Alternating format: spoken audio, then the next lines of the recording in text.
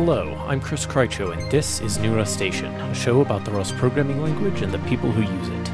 This is a news episode for Rust 1.28. Parity Technologies is sponsoring this episode because they need Rust engineers. They're advancing the state-of-the-art in decentralized technology, from their flagship software, the Parity Ethereum client, to building cutting-edge tech in areas like WebAssembly and peer-to-peer networking. The next big project is Polkadot, a platform leveraging blockchain tech for scaling and interop in decentralized systems. Parity loves Rust for its trifecta of safety, speed, and correctness. If any of that sounds interesting, check out their jobs at paritytech.io/jobs. Thanks again to Parity. Now, let's talk Rust. Rust 1.28 was a slightly smaller release than the last few have been, but that's okay. As we'll talk about in a few minutes, a lot of what is happening is the build-up to the 2018 edition release. And, of course, we've been spoiled by some very large releases in prep for the 2018 edition lately. Before we get into some of the things going on with the edition release, though, let's dig into what did land with 1.28. The major feature that stabilized this release, and don't let my comment above make you think this isn't actually a pretty big deal, is the global allocator attribute and some supporting functionality in the standard library. This is a really, really important stabilization. Not for most people's everyday use of Rust, but for a lot of specialized domains, some of which probably will become pretty everyday over the next few years. Let's take a step back and talk about what an allocator is. An allocator is the underlying library that your programming language uses when it needs to get more memory from the system. This happens all the time in normal Rust code. Every time a vector needs to grow because it's going to be full otherwise, for example. But it usually happens under the hood, and you don't have to think about it. Different allocators have different behaviors and different characteristics. Some are better at avoiding fragmentation of the allocated heap memory, for example. Others are better at accounting for multiple threads all needing to request new heap memory. Rust usually uses either an allocator called jemalloc or the system allocator. It depends on the platform. There are times, though, when you just don't have a built-in system allocator and you need to supply your own.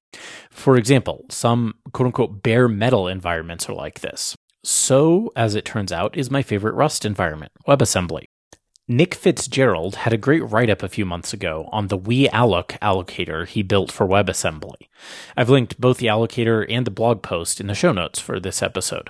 Until 1.28, that required nightly. Now, it doesn't. This is one of a number of really important steps along the path to supporting all of those environments, bare metal, WebAssembly, and so on, where you have some different needs from the normal modern operating system context. To opt into this, or for that matter, to opt into using the system allocator on a platform where Rust normally uses jemalloc, you define a static variable, you assign the relevant allocator to it. That would be system in the case of the system allocator, wealloc init in the case of wealloc, and so on with other allocators. And then you set the global allocator attribute on that static variable you declared. It's actually a pretty simple way to be able to flip such an important switch. To go along with all of this, there's also a new trait in the standard library, global allocator, which you can implement to supply your own custom allocator.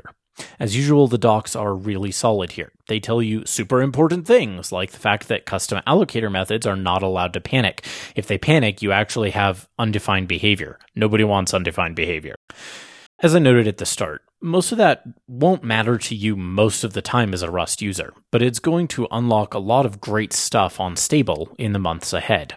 Another language stabilization in Rust 1.28 is a small change in the big scheme of things, but it's, like these releases tend to be, a quality of life improvement, and actually a pretty big one. The error messages you get for invalid format strings, the ones you pass to things like the write or printline macros, are way nicer now.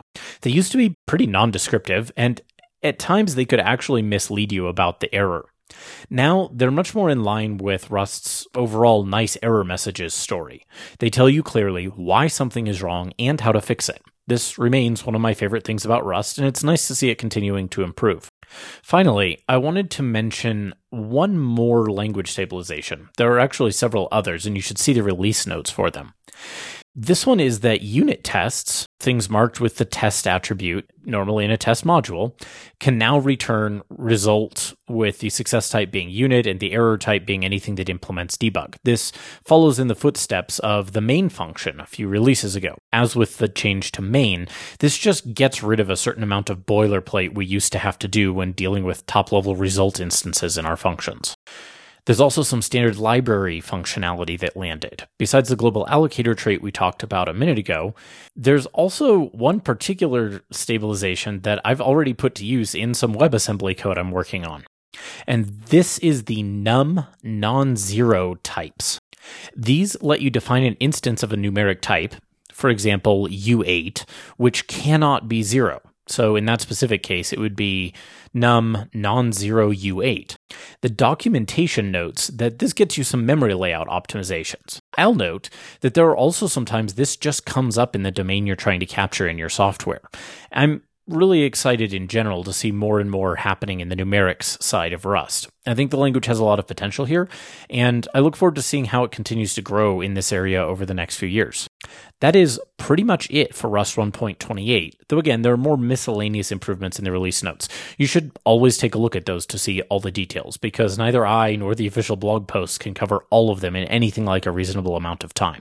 This also seems like a good time to pause, though, and note that there were 2 point releases for 1.27, 1.27.1 and 1.27.2. I get the impression that there was some trepidation in the ecosystem around this. Did it reflect a lower degree of our normal commitment to stability, or a higher degree of bugginess, or in some other way more problems with the process? In a word, no. It's actually the opposite. I'll link to an official Rust blog post that traces this out in more detail, but in fact, these 2 extra point releases are a reflection of the Rust team's growing maturity and some real improvements in Rust itself. Team-wise, there's now a dedicated release team which manages all the hard coordination work of getting a Rust release out the door. If you think about all the components that have to go out to get that right, you can see how that would take a whole sub-team. It's a lot of work. That team's existence, though, means that shipping point releases when bugs are found is possible in a way it hasn't always been. It often just ended up delayed until the next minor release. The other thing is that specific bugs that were found because of the new, more robust system for borrow checking that has been developed over the last year or so. The borrow checker we all use today in stable Rust is pretty old, at least in Rust terms, and like all software, it does have bugs. The new borrow checker is much more robust and has actually exposed these bugs. So when that new borrow checker lands on stable, you will both have a much nicer time in a lot of cases because it solves some major ergonomic problems, the non-lexical lifetimes initiative, but it will also have many fewer such bugs over its lifetime because it's much more rigorously designed. Now, one other big Rust core bit of news we should cover is the revised schedule and plan for the 2018 edition release. Originally, you may recall that the very next release from right now when I'm talking, 1.29, was the target for the edition. Unsurprisingly, software being what it is, that date has slipped a bit. The 2018 edition release is now targeted for Rust 1.31, releasing on December 6th. There's also a slightly unusual release cadence to go with that, in the interest of getting every last bit of polish we can. The nightly version corresponding to the 1.28 release, the one right now, is Edition Preview 2.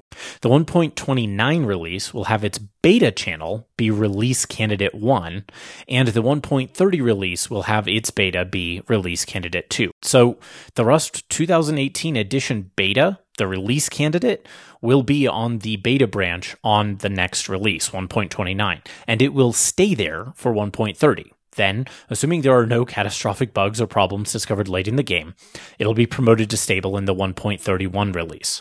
I want to elaborate and clarify that a little bit. Normally, Rust's train model means that the code that goes in a beta in one release goes into stable on the next release. We are intentionally changing that this time around.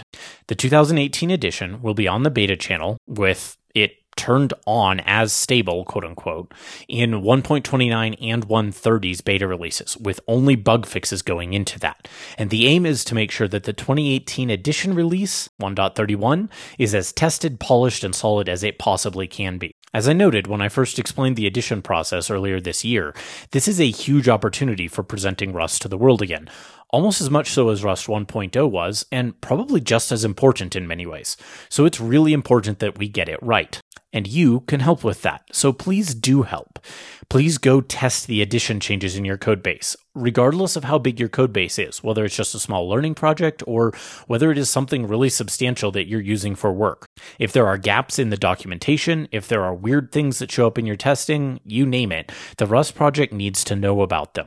The addition guide, which I mentioned last time we talked about this, continues to be the go-to source for up-to-date information about what is changing. And as I noted in the last episode, you should actively try out both the new addition and the Rust fix tool that comes with it and automatically updates your code. We need those weird corners tested, and we need bugs ironed out. One particular tool you should help test, if you haven't tested it previously, is Rust Format. Rust Format, which is spelled Rust FMT, sometimes people pronounce it Rust FMT, but I pronounce it Rust Format, is an auto-formatting tool, and I mentioned it on the show in the past. It's the kind of tool that actually might seem a little frustrating at first. That's not how I format my code. But it can end up being a true delight in the long run. I've been using not only Rust Format, but also Elm Format when I play with Elm, and Prettier in the JavaScript and TypeScript ecosystem.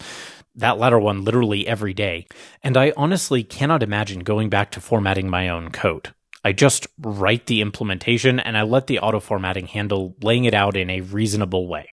There is now a release candidate for Rust Format out, so if you haven't tried it, you should. If you're using the RLS, for example, via Visual Studio Code, it's already available to you and I think already turned on by default. If you're not using the RLS, you can install Rust Format by doing rustup install Rust Format-preview. That's Rust FMT-preview. Once the 1.0 of this lands, the formatting it does on your code will be frozen for the foreseeable future. So we should make sure we find any particularly odd corner cases that are left. Beyond all of these things, there are also a bunch of interesting things happening in the Rust community. And several of these that I'm about to share came in from listeners. When I say email me news items and things of interest, I mean it. First, I've included a link in the show notes to Nick Cameron's LinuxConf AU 2018 tutorial, which is 90 minutes of goodness covering overall programming techniques in Rust. I am particularly happy to see this because, as I noted in my Rust Belt Rust talk last year, video content has been something of a gap in the Rust learning story. So thanks to Ted Bedwell for sending me that link. Another great thing I commend to you came in from Daniel Sockwell. It is a static site generator called Gutenberg. And for those of you who've happened to check out my started, but unfortunately very much on hiatus, Lightning project, I'm happy to say that you should probably just go look at Gutenberg. It does 98% of what I wanted to build in Lightning, and the last 2% is all to do with my very, very unusual needs around academic writing. So if you've wanted something like Jekyll or Hugo, but in Rust, and frankly with a better templating language than either of those, in my opinion, Gutenberg might be what you're looking for. Go check it out. Last, but very much not least, and hopefully I'll get this out before RustConf starts, though we'll see. It's going to involve some editing on an airplane and trying to publish from a non-usual publishing setup, and we'll see. RustConf is this week. RustConf is tomorrow as I record, and I'm flying to Portland today. I will be there. I will be wearing my New Rust Station t-shirt and wearing loads and loads of New Rust Station stickers. So find me, say hi, get a sticker. I'm definitely planning on enjoying the talks. They're going to be good, I should know, because I helped pick them. I was on the program committee. But more than that, I'm really looking forward to meeting many of you, so please come say hi. As always, thanks to this month's sponsors, including Ramon Buckland, Matt Rudder, Marshall Clyburn, Rob Chuk, Dan Abrams, Nathan Scully, Derek Buckley, Sasha Grenert, Behnam Esfabod, Peter Tillemans, David W. Allen, Paul Naranja, Anthony Deschamps, Oluseyi Shonaya, Damian Stanton, John Rudnick, Chip, Ryan Osiel, Zachary Snyder, Vesa Kailavirta, Alexander Payne, Aaron Turon, Chris Palmer, Martin Huschober, Rafe Levine, Nick Stevens, Daniel Collin, Hans Fjellemark, and Daniel Mason. If you'd like to sponsor the show, you can do so at patreon.com/newrustation. You can also send a one-off my way. I've listed a bunch of options at the show homepage, newrustation.com. I also have show notes for every episode, scripts for most of the episodes, and transcripts for a number of the interviews there. Notes for this episode are in your podcast app right now. They're also at newrustation.com/show_notes/news/rust_1_28. Ratings, reviews, and recommendations in podcast directories are always appreciated. Even better, I love it when you tell people about the show yourself. You can reach me on Twitter at NewRustStation or at Chris Krycho. You can leave a comment in the threads on the Rust user forums, in Hacker News, Lobsters, or Reddit. Or you can just send me an email at hello@newruststation.com. Until next time, happy coding.